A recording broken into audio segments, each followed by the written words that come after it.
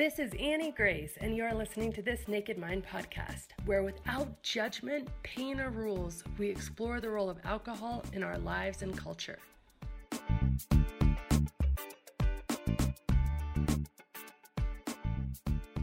This episode is sponsored by The Alcohol Experiment, a free 30-day challenge designed to interrupt your patterns, give you control, restore your health, and put you back in touch with the version of you who doesn't need alcohol to cope, relax, or enjoy life. More than 220,000 people have already tried The Alcohol Experiment for themselves and have seen improved sleep, increased happiness, reduced anxiety, and so much more. Join thousands in this inspiring, hopeful, and exciting program where you examine your beliefs and reconnect with the best version of you without ever feeling like you're missing out. Start today for free at alcoholexperiment.com. Hi, this is Annie Grace, and welcome to This Naked Mind podcast. I'm so excited for today's guest. I have invited Gretchen Rubin. She is one of today's most influential and thought-provoking observers of happiness in human nature. She is known for her ability to distill and convey complex ideas with humor and clarity in a way that's super accessible to a wide audience, and she's been massively impactful for me. She's been the author of many books, including the blockbuster New York Times bestseller, The Four Tendencies, Better Than Before, and The Happiness Project. She has an enormous readership, both print and online, and her books have sold over 3.5 million copies worldwide in more than 30 languages. She has also a podcast, Happier with Gretchen Rubin, where she discusses happiness, good habits with her sister, Elizabeth Kraft. She's been interviewed by Oprah, walked arm in arm with the Dalai Lama, and has had her work written up in a medical journal, and she's been an answerer on the game show Jeopardy! In her work, Gretchen draws from cutting-edge science, the wisdom of the ages, lessons from popular culture, and her own experiences to explore how we can make our lives happier, healthier, more productive, and more creative. She actually started her career when she was clerking for a Supreme Court Justice, Sandra Day O'Connor, and she realized she wanted to be a writer. She was raised in Kansas City, and she now lives in New York City with her husband and her 2 daughters. And she's been particularly impactful in my life, and I just can't wait to have her here. Hey there. Hi, Gretchen. Hi, how are you? I'm great. How are you today? Oh, I'm so good. Thanks so much for joining me. I'm really excited about this. Yeah, I'm looking forward to it. So we can dive right in. Your work has been just super influential in my work. Actually, I read The Happiness Project when it first came out, and the methodology of taking a problem in your own life and just going through and saying, you know what, I think there's an answer here that I haven't seen anywhere else before. And I'm going to go through this and see what I can find. And then recording your experiences and sharing it. That was literally what I did to write my first book, This Naked Mind. And of course, my experiences was about freeing myself from an alcohol addiction. But it was so that model of just having the almost audacity to kind of do that was just incredible and so groundbreaking for me. So just first of all, thank you so much. Oh, well, I'm so happy to hear that. That's great to hear that the same approach works so well for you. That's terrific. Yeah. So could you sort of back up and I'm sure most people listening know you, but would you mind giving a synopsis of your story before we dive in? Yeah, well, I started my career in law, actually, and I was clerking for Justice Sandra Day O'Connor on the Supreme Court when I decided that I actually wanted to be a writer. And many people assume that The Happiness Project was my first book because that was sort of the book where I first came to public attention, I would say, in a significant way. But like many people, I worked like a dog for 10 years to become an overnight sensation. So The Happiness Project was actually my fourth book. I had been a working writer for many years before The Happiness Project came out. And with The Happiness Project, I used myself as a guinea pig to study the ancient wisdom, cutting edge science, lessons from pop culture, my own experiences about how to be happier.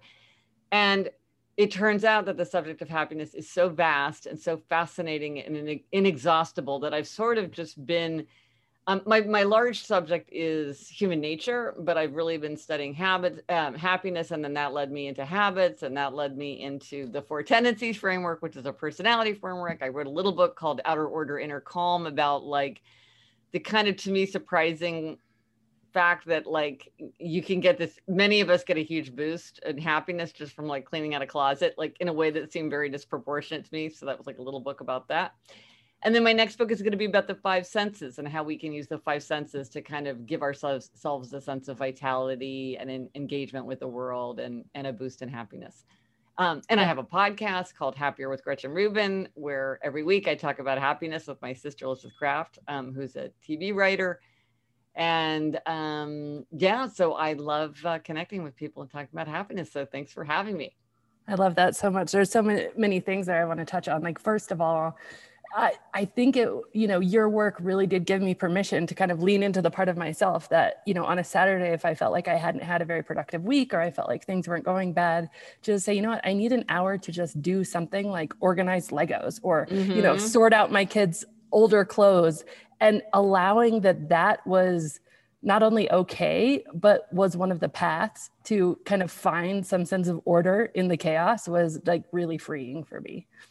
Yeah, I think it's surprising. I mean, that's what drew me to that, to write that book, which is it's really disproportionate. It doesn't make sense, like what the boost that we can get. But so a friend of mine said, I finally cleaned out my fridge and now I know I can switch careers. I'm like, I know exactly what you're talking about. Like, getting control over the stuff of our lives makes us feel like we have more control of our lives generally. And it's an illusion, but it's a very helpful illusion.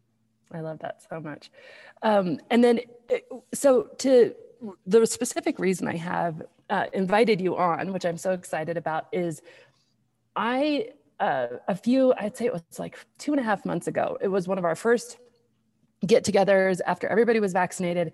People came over to the house for the first time. We're all so excited to see each other. And everybody obviously had changed a lot in the preceding 12 months. And my friend Julie, she comes over and she says, have you guys taken the 4 tendencies quiz yet? And so we love quizzes. So we all sat around, like 5 of us, 40-year-old women, all took this quiz. We were all a different thing. Well, there was 5 of us, so 2 of us were rebels, but everybody else had a different tendency. Interesting. And that's the smallest one. That's interesting. Okay. Yeah.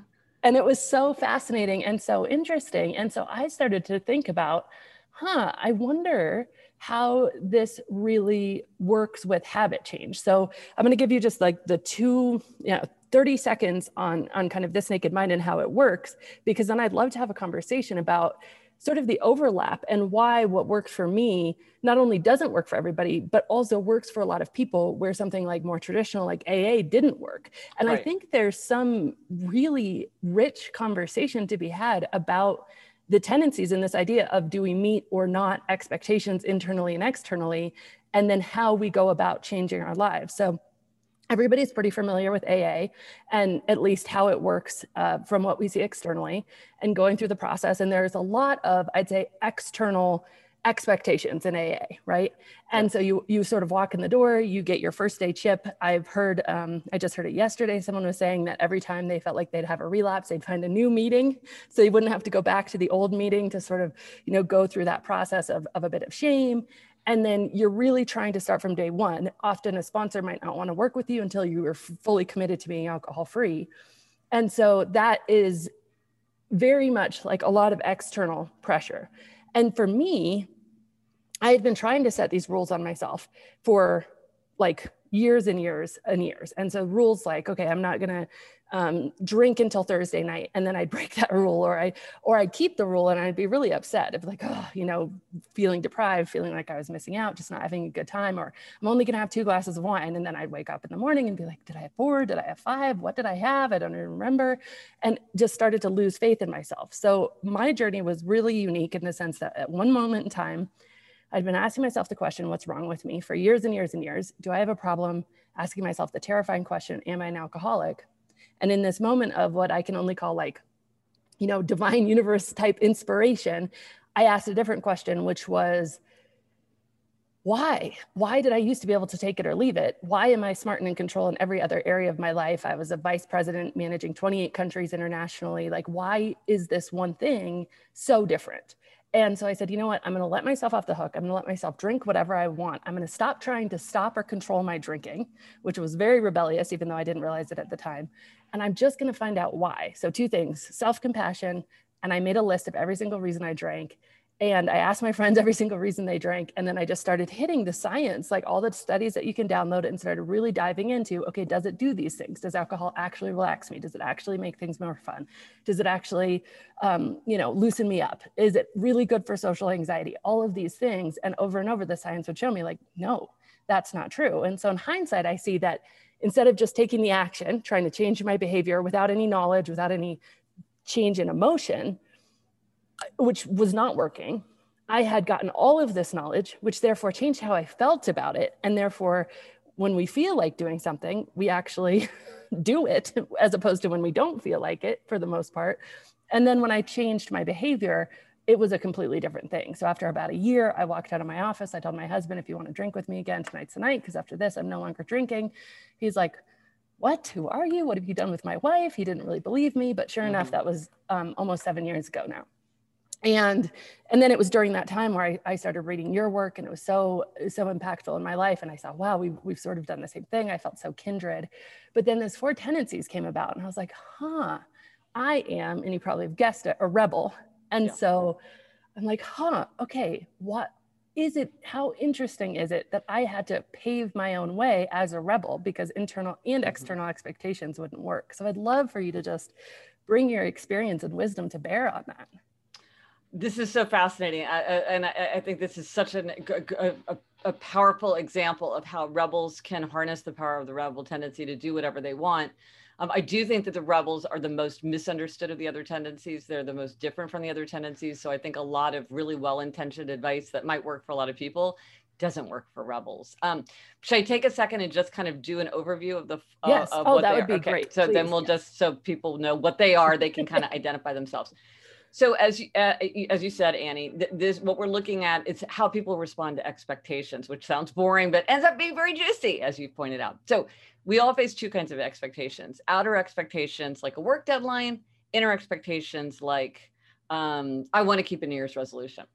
And depending on whether you meet or resist outer or inner expectations in combination, that's what makes you an upholder, like me, a questioner, an obliger, or a rebel like you. So upholders readily meet outer and inner expectations. They meet the work deadline, they keep the New Year's resolution without much fuss. They want to know what other people expect from them, but their expectations for themselves are just as important. So their motto is, discipline is my freedom. They tend to love calendars, schedules, to-do lists, execution. Then there are questioners. Questioners question all expectations. They'll do something if they think it makes sense. They're looking for reasons, justification, analysis. They look to customize. They're making everything an inner expectation. If it meets their inner standard, they'll do it no problem. If it fails their inner standard, they will push back. Their motto is, I'll comply if you convince me why.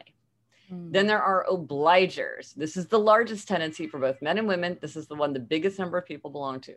Obligers readily meet outer expectations, but they struggle to meet inner expectations. So like I got my insight into this tendency when a friend said, it's so strange, when I was in high school, I was on the track team and I never missed track practice. So why can't I go running now? Well, when she had a team and a coach expecting her to show up, she showed up no problem, but she struggles when she goes on her own. These are people who keep their promises to others, but have trouble keeping their promises to themselves. And the answer for them is accountability. They need outer accountability to meet even an inner expectation. What's a good example of outer accountability? AA. AA gives you so much outer accountability. You're not just, and if you're a sponsor, you're accountable. There's all different ways that it builds an accountability. So their motto is, you can count on me, and I'm counting on you to count on me. Then there are rebels. Rebels resist all expectations, outer and inner alike. They want to do what they want to do in their own way, in their own time. They can do anything they want to do, anything they choose to do. But if you ask or tell them to do something, they're very likely to resist. If you say it's doctor's orders, you say you have to do this, if you point to a study and say this is what you have to do, and typically rebels don't like to tell themselves what to do. They don't like to say things like, I'm only going to have 1 glass of wine, because the minute they've given themselves a rule, they want to break that rule. And what is their motto? You can't make me, and neither can I. So for rebels, they have to go about it a different way. Now, this is a very quick overview. So if people want to take a quiz, I have a free quick quiz that 3 million people have taken at quiz.gretchenrubin.com. And so it'll give you an answer kind of spit out. And I have a whole book about it. But most people know what they are pretty quickly. And as you were describing, I was like, oh yeah, rebel, rebel, rebel. And the fact is you got there. You achieved your aim, but you did it in a rebel way. And things that work for other tendencies like didn't work for you. Yeah, and that's so fascinating because making rules for myself was almost one of the most painful moments in my life, because how can I not like have congruency inside myself? I felt like there was so much cognitive dissonance with, okay, I make it, how can I not do what I say that I'm going to do? Like, it's fine if somebody else disappoints me, but then I was seeing myself disappoint myself over and over. But I still feel that that's true. The instant that I try to make a rule for myself around food or a rule for myself around exercise, and so how I have to do it is it's almost, I don't know if it's a burden of proof that I have to provide myself that this is going to be beneficial to me in the longer term. I think that's a big part of it. Can I suggest a different way that might be what's working for you? What works for a lot of rebels, and maybe you're one of these rebels, is thinking about identity. This is who I am. I'm an athlete. I'm a musician. I'm a creative person. I'm a responsible parent. I'm a person who looks after her body. So it's this identity, tapping into this identity. And for rebels, it's, what do you want? What do you want? You want to be relaxed. Are you feeling relaxed? You want to be free from social anxiety. Are you getting free from social anxiety? Is that what's happening to you? Because are you getting what you want? Another thing that rebels typically don't like is they don't like to feel controlled. They don't like to feel chained. They can often tap into that. The big food companies think that they can keep me addicted to their processed food. Yes. They think that they've got me chained, but I'm free. I'm a person who respects her body or whatever. And so a lot of times this feeling of not wanting to be controlled or not being chained. And another thing, and I think this is part of like what you were tapping into as well, is this idea of information, consequences, choice. The rebel gets the information they need. They think about the consequences of their action or inaction, and then they just decide what to do. And this is something that other people can do with rebels. They give them information, they let them know the consequences, and they let them do what they want, let them know. And so it's kind of like, well, if you do it, this is what's going to happen. Is that what you want? Is that what you choose? And also, this isn't something that you mentioned, but maybe it is kind of in the 7 years, but a lot of times rebels love a challenge. And a lot of times a rebel, like I know a guy who quit smoking because he'd been his wife had been trying to get him to quit for years. His doctor been trying to quit, whatever. And then finally his 18-year-old son was like, Dad, I don't know why like an old guy like you even talks about quitting smoking. Like, there's no way you could quit smoking. You've been addicted too long. And the father was like, you think so? Watch me. And then he quit. And so it's this idea, like, you think that I can't wake up today. Like, you don't think I can say today's the last drink and tomorrow I stop forever? Watch me. So there is a little bit of that to the rebel, like that kind of like, I can do anything once I decide that is what I want. And this is why when other people can make it worse for rebels, because when they encourage, when they remind, when they nudge, even sometimes when they praise, that feels like an aspect of control, and that creates a spirit of resistance in the rebel sometimes. Sometimes with the rebel, you're better off just like staying, like just letting them do things in their own way in their own time. Oh, so much of that is true. I mean, first of all, right when I stopped and my husband literally didn't believe me. Right. And then I sent an email to my friends and family. I was like, yeah, I'm not drinking anymore. And my brother is like, well, that's super gutsy. See how long that lasts. And I was like, there you go. Like there that like would ring in my mind. No, but see, and that, I mean, that feels dangerous. And a lot of times people are like, but aren't you being manipulative of the rebel? I don't know if you can hear it. There's like an crazy thunderstorm here. That's amazing. Yeah. Like we don't usually get that kind of thunder in New York City.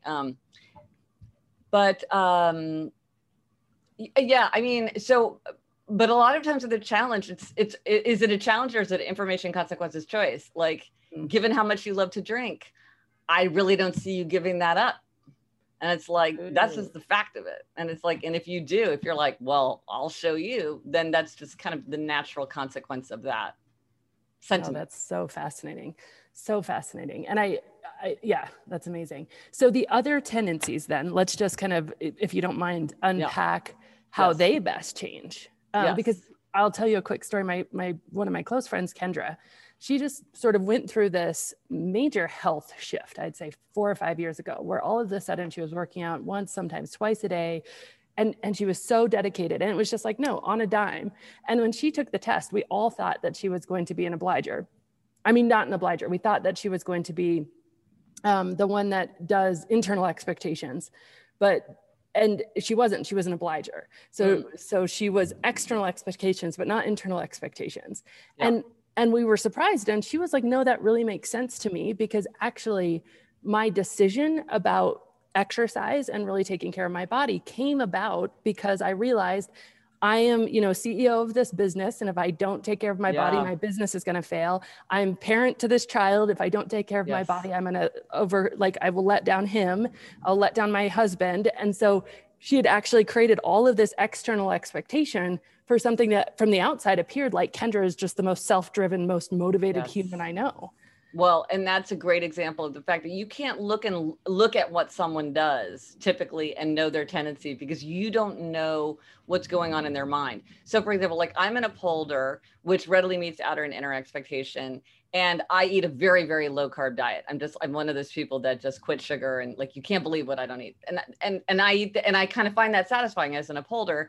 I like love kind of executing on that. But I have a good friend who's a rebel, and he eats exactly the same way I do. And he's just more like, you think that I'm going to like fall for that. And, I'm free from sugar and like those cravings.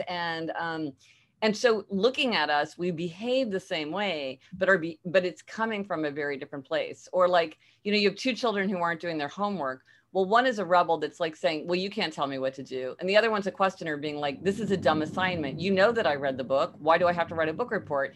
There's the same behavior, but if I'm the teacher, I'm the parent trying to get them to do that homework, I would speak to a rebel and I would speak to a questioner in a different way, because their behavior is rooted in from a different perspective. So your friend, she might look like an upholder, but what she's just done is very wisely built in all kinds of structures of accountability, duty to others, duty to be a role model, duty to her future self, duty to her company and people relying on her, to give her the outer accountability that she needed to keep up with those good habits. And so basically, the better you understand this motivation, the better you can create structure that allows you to change the habit you want to change. Absolutely, 100%. That's the key thing. And also, if you understand other people's tendencies, then you can help set up situations for them to succeed. Because the fact is, if I'm dealing with an obliger, I'm going to behave very differently than I would with a rebel, because they just see the world in a very different ways, and they respond very differently, even to something like an email.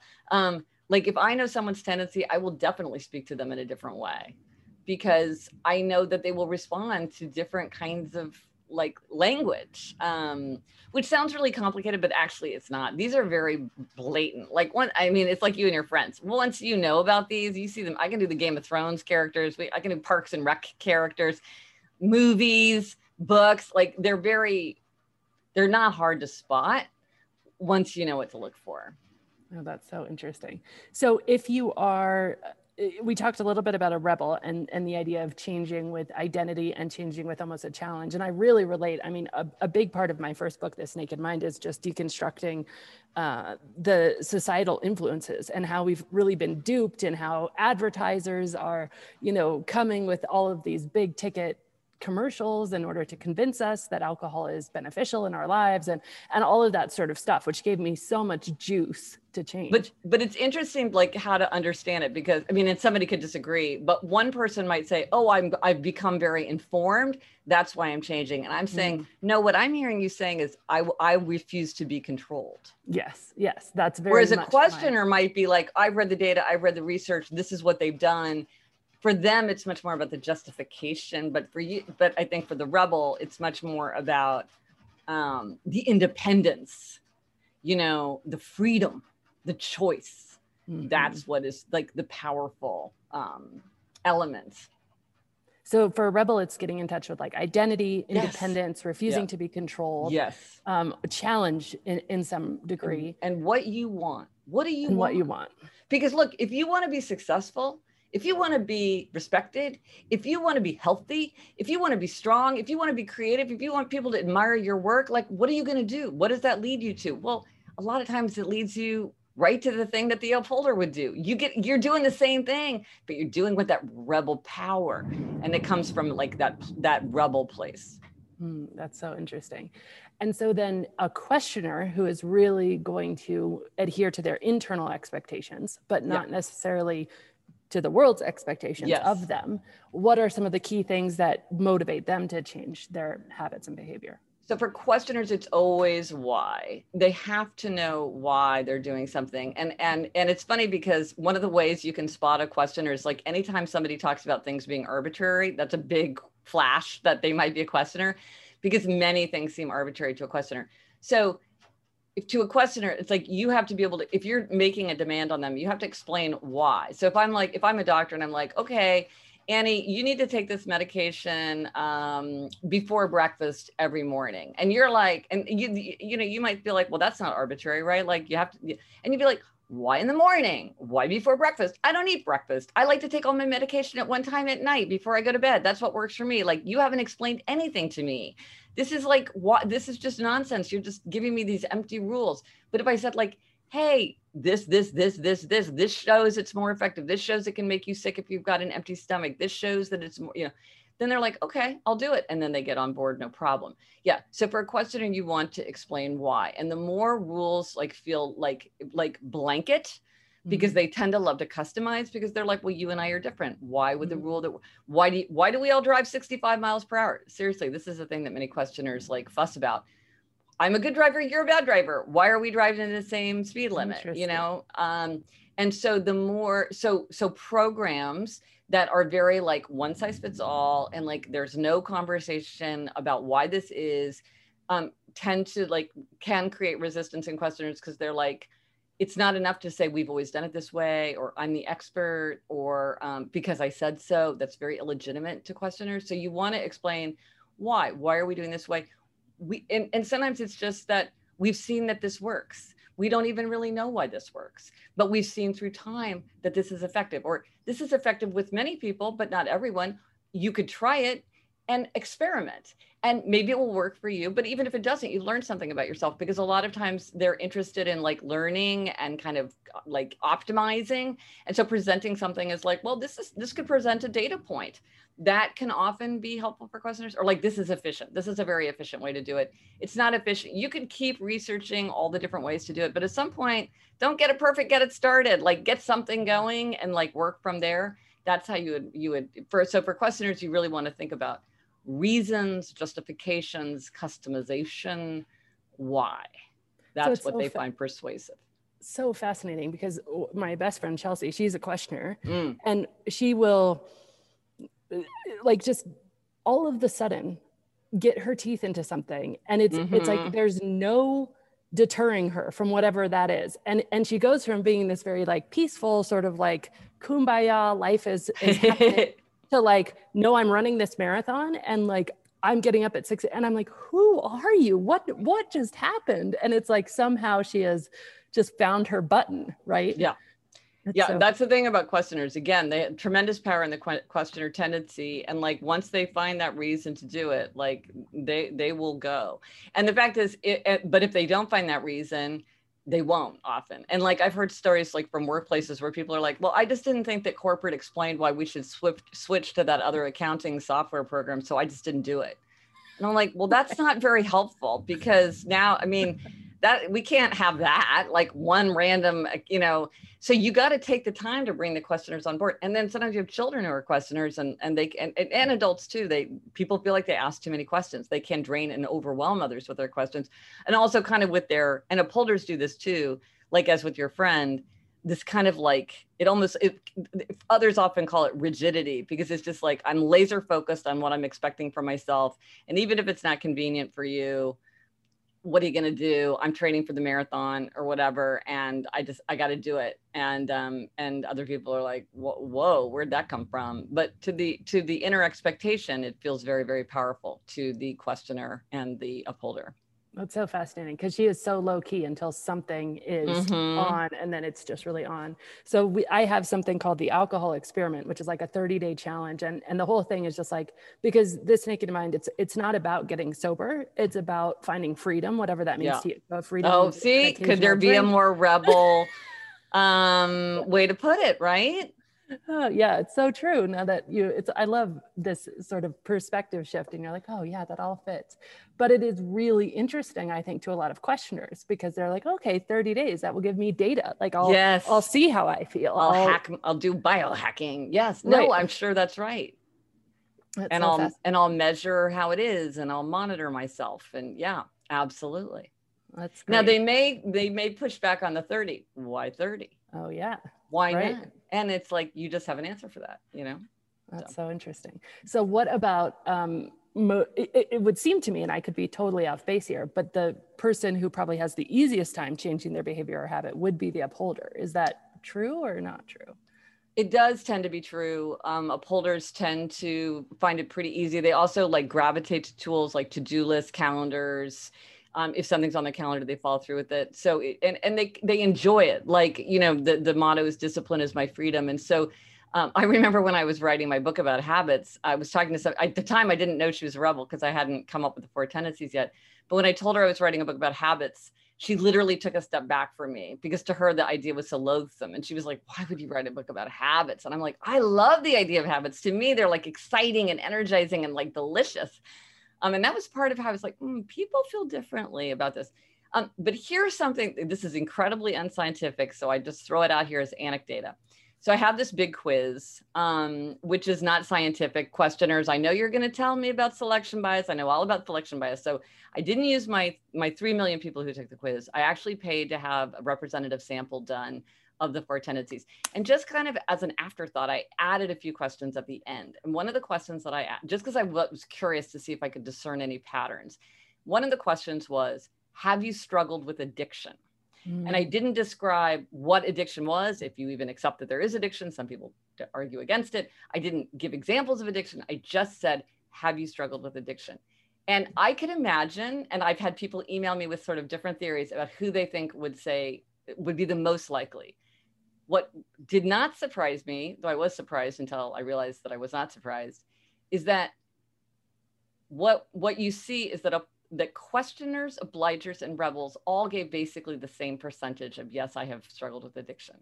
But being an upholder seemed to make it less likely. Some upholders did say they had struggled with addiction, but fewer, like noticeably fewer, had said that. And so I think there was something about upholders where if they're trying to control a habitual behavior, that seems indeed to come more easily to upholders. Now, they have other issues. Like, I think if you see pathologies of control going out of control, I've never studied that, but it would not surprise me to see that being very kind of upholdery, because that goes to like the upholder way of thinking. I'm going to over control something.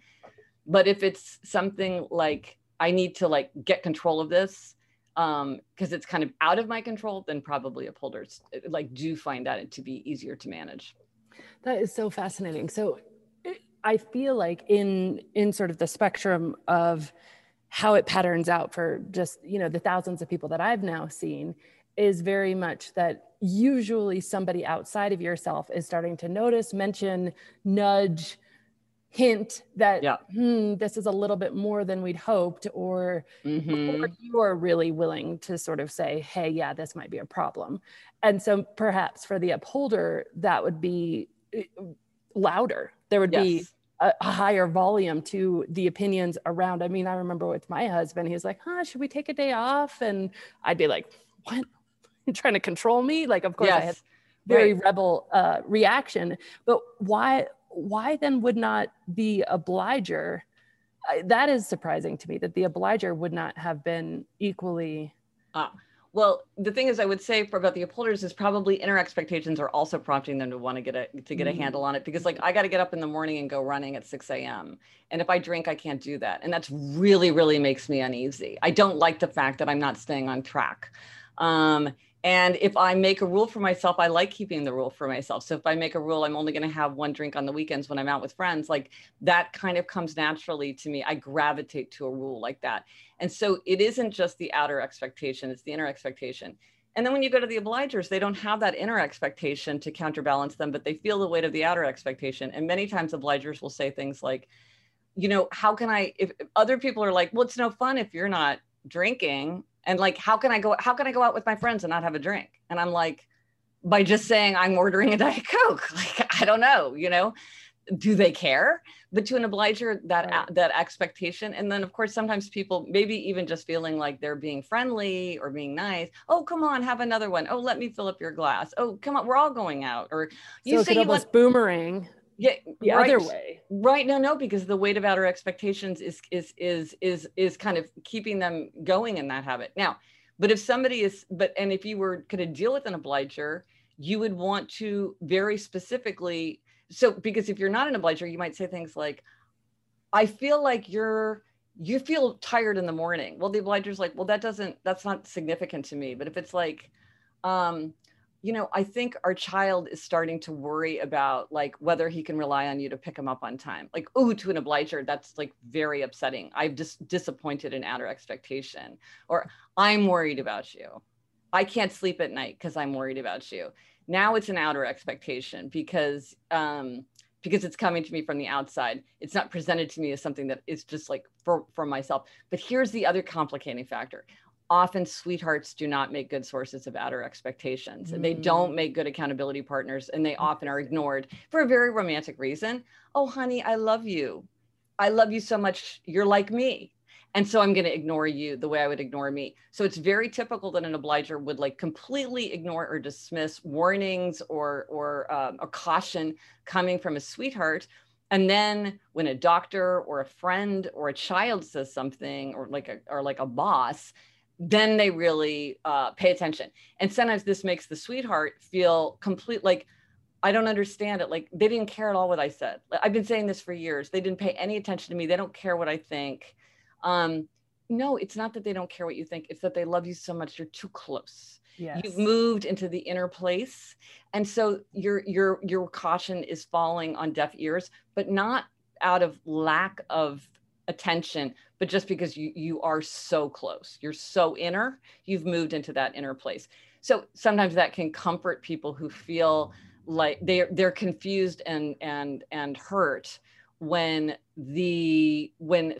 things said by outsiders seem to carry so much more weight than what a true intimate has said. Oh, that makes so much sense.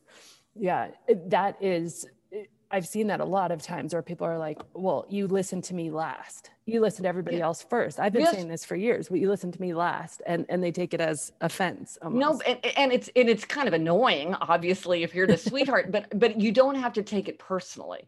It's just kind of a result of how the tendencies work in our heads. And so I think, I'll give you an example from my life. So my husband's a questioner. And one of the things about questioners is they often don't like to answer questions. It's just like a weird aspect, quirky aspect of that tendency. And he doesn't answer my questions, even things like, what are you making for dinner? He'll say food. And I used to think that was just like, he just did this to like jerk my chain or something like that. And it would just really annoy me that he would sort of just poke me like that. And now I realize, it's just a questioner. Some questioners are like this. It has nothing to do with me. It's just, and so I don't take it personally. I still find it a little bit annoying, but I'm not hurt by it. I don't feel like it's about me. It's just about, this is the thing that questioners do. Oh, that's so there it is. That's so interesting. Back to the obligers and how they change a little bit. I remember this very vividly. And now that you said it, it makes so much sense. But I remember a woman who she didn't drink for years and years and years because her peer group didn't drink. Mm-hmm. And then all of a sudden she moved cities and she was in a different peer group. And all of this, like it was like off the rails. And I was like, what happened there? But that makes so much sense. And she is absolutely an obliger. And it was that fitting in, keeping up with the Joneses sort of mentality, that in one place she was keeping up with like this very alcohol free lifestyle. Yes. And then in this other place, she was keeping up with this very boozy lifestyle. Neither one was really her like intimate choice or anything. She was just kind of going along with what everybody was doing. Well, and I think that's a great example of like, we want to be very purposeful and intentional and kind of, and like notice what we're doing in our own patterns, so that we're not just controlled by what's happening around us, but that we're really deciding this works for me or this doesn't work for me. So if you're an obliger, people are different. Yeah. And you are in a situation where everybody is drinking and you've really decided, okay, I think this is not good for me for whatever reason. How do you motivate and manage yourself to be able to go against the grain when it's so strong for you? Well, one thing is I never use the word motivation, because to me, the word motivation is very confusing, because it kind of conflates two very different things. One is your desire for an outcome, and one is your willingness to do things in pursuit of that outcome. Because I can be intensely motivated not to drink, and yet I'm drinking. So am I motivated not to drink or not? Like, to me, it's confusing. So you talk about like, well, what you want. I don't want to drink. What are you doing? Okay, so what can you do if you don't want to do that? Now, if you're an obliger and you feel the weight of outer expectations, that probably is going to be very painful to you. You're going to feel some uneasiness. So what can you do? Now, some people say you shouldn't outright lie. I'm a fan of like, if it works for you, that's fine. So one thing sometimes obligers will do is they're like, oh, I'm on this new medication and I'm not supposed to drink. Or you can, a lot of times people understand that people do these challenges. You can be like, oh, you know what, I'm doing a challenge. So like, help me keep up my, I don't want to break the chain, so help me keep it up. People tend to be very understanding of that. Often obligers will actually use peer groups in order to keep themselves. Like they'll announce to everyone like, hey, I'm doing dry January, so like help me do it. Or, like announcing on social media or whatever. My sister is a TV writer and showrunner in Hollywood, and they have just like crazy food. Like you can't even believe the junk food they have around. And she's a type 1 diabetic. So one of the things she does is the first day, whenever there's like a whole new, because they change jobs all the time. Whenever she's with a whole new group, she'll say, I just want you to know, I don't eat any of the food in the kitchen. I bring my own food from home. I don't eat this stuff. Like, so you don't have to think about like, do I want pretzels or like, what kind of chips I like, because I'm not going to eat it. And she does that, not because they care, which they don't, but because she wants to create the sense of like, what? Is Elizabeth going to eat that stuff? Because she said she wasn't going to. Like, it creates to her a sense of accountability. So sometimes you can kind of recruit people to do that for you. And you can also think about accountability. Like sometimes it's helpful for obligers to realize like, you're going to have to say no to someone, right? And so let's say your family is like really pleased to hear that you're going to drink less, you're going to dial it back for a while. They're really excited about that. They think that's really good for you. That's their expectation. Now you're facing like a more immediate expectation because you're out with these friends, but you want to like surface that tension in your mind. You have to say no to someone. Who do you choose to say no to someone? Because that's your value and that's your choice. Are you going to say no to your friends so you can say yes to your family? Or are you going to say yes to your family so you can, and which means you have to say no to your friends? Now, I will say sometimes to the other tendencies, they don't like thinking like this. They feel like you shouldn't think like this. You should do it for yourself. And as an upholder, I used to say that to obligers. I'm like, don't do it for other people. Do it because it's what is right for you. And finally, I realized that's not helpful for obligers. They actually will invoke this idea, something like put on your own oxygen mask first so you can help others. That's a powerful idea for them. Lean into that idea. I need to be a good role model. I want to show others that I can keep promises to myself. I want to model good. I want to model the kind of person who can say yes and say no, and who's not controlled by peer pressure. Different obligers, different things work for different obligers. So you really want to think about it. And one very helpful question is to say to yourself, is there a time when I succeeded in the past? Because often there are clues in the past. If you're like, well, when I was with my friends in college, they would go out and they would go drinking and I never felt any pressure to drink. What was different about that? Why in that circumstance? And you'd be like, oh, because I was on the track team. So they never thought it was funny that I wasn't drinking. Even when it wasn't in the season, they just sort of accepted that. It's like, oh, okay. Well, maybe some kind of physical training is something you feel comfortable with. Well, maybe there's something you could draw on that in your current life. Look to the past, because often that is very fruitful as you're trying to understand how to negotiate the challenges of the present. Oh, I love that so much. I love that, like that idea of almost invoking positive peer pressure and then really determining intentionally which microphones are you going to turn up and down. That's a great metaphor. Like, right. Which one's going to align with what ultimately, the outcome, that what do you want? Oh, this has been so amazing. Just quickly before we wrap up, how was it that you came? I mean, there's so much wisdom in this, Gretchen. It's just such a beautiful framework for people to understand themselves and understand others. And how did it come to you? Listen, it just about melted my brain. I mean, it's the hardest intellectual exercise. I was writing Better Than Before, which is my book about habit change. And I was identifying, in the end, I found 21 strategies that we can use to make or break our habits. But as I was looking at it, I just started noticing patterns that didn't make sense to me about the way people responded to the idea of habits, or like the idea of New Year's resolutions. Like, there was a group of people, I would often say to people, how do you feel about New Year's resolutions? Just as a way to get them talking about their habits. And a group of people would say, I would keep a resolution whenever it made sense to me, but I wouldn't keep a resolution on January 1st, wouldn't make it on January 1st, because January 1st is an arbitrary date. Okay, I give you one question. I find out later, that's a questioner thing, right? They don't like the arbitrariness of January 1st. So, but why were some people saying this? And like, never bothered me. And then I started seeing how people would describe their challenges, or like when they easily could or couldn't do it. And I was sitting right here, right where I'm sitting right this second. And all of a sudden it like burst out of the page at me. It was just the idea of expectations. And once I understood expectations, then I was like, but there are inner expectations and outer expectations. And that was the key. It was the key to understand that was the distinction. And then whether somebody met it or resisted it. And it was the most beautiful. It was like, I can only compare it to like, if you discovered the periodic table of the elements or something, because it had the symmetry of nature. Like it's like a Venn diagram of 4 overlocking circles in a diamond shape, and everything connects to everything, and everything's in its place. And I just kept thinking of pattern after pattern after pattern, and how they fit in, and kind of the varieties within a single tendency, because some rebels tend to lean to questioner, which I think you're a rebel who leans to questioner. Some rebels lean to obliger. So they have kind of a different flavor to their tendency. Like, it all started to make sense. It just like, it came together. It was a moment of like extraordinary intellectual satisfaction, I have to say. But it like, I had the steam coming out of my ears, because it was a lot. I still am kind of amazed that I got there, given all the patterns that I didn't know what they meant. I just was trying to fit them into some kind of pattern. Oh, that's so amazing. Somebody asked me recently, they're like, what is it that like you do in life that makes you feel most alive? And I think they were expecting like, skiing or hanging out with my kids. I was like, figuring something out. Yes. Oh my gosh.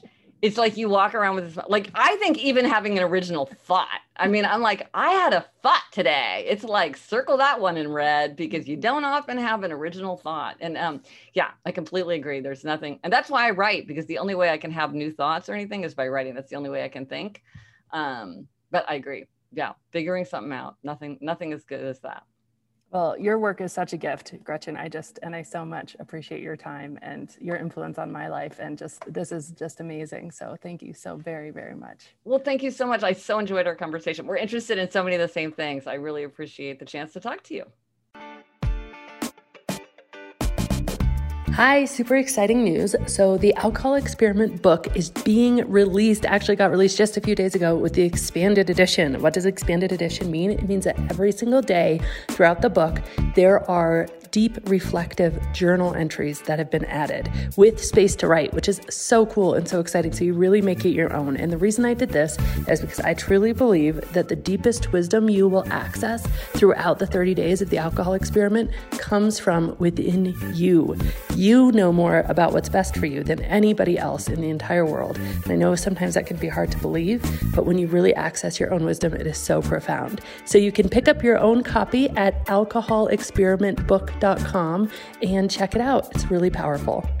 And as always, rate, review, and subscribe to this podcast, as it truly helps the message reach somebody who might need to hear it today.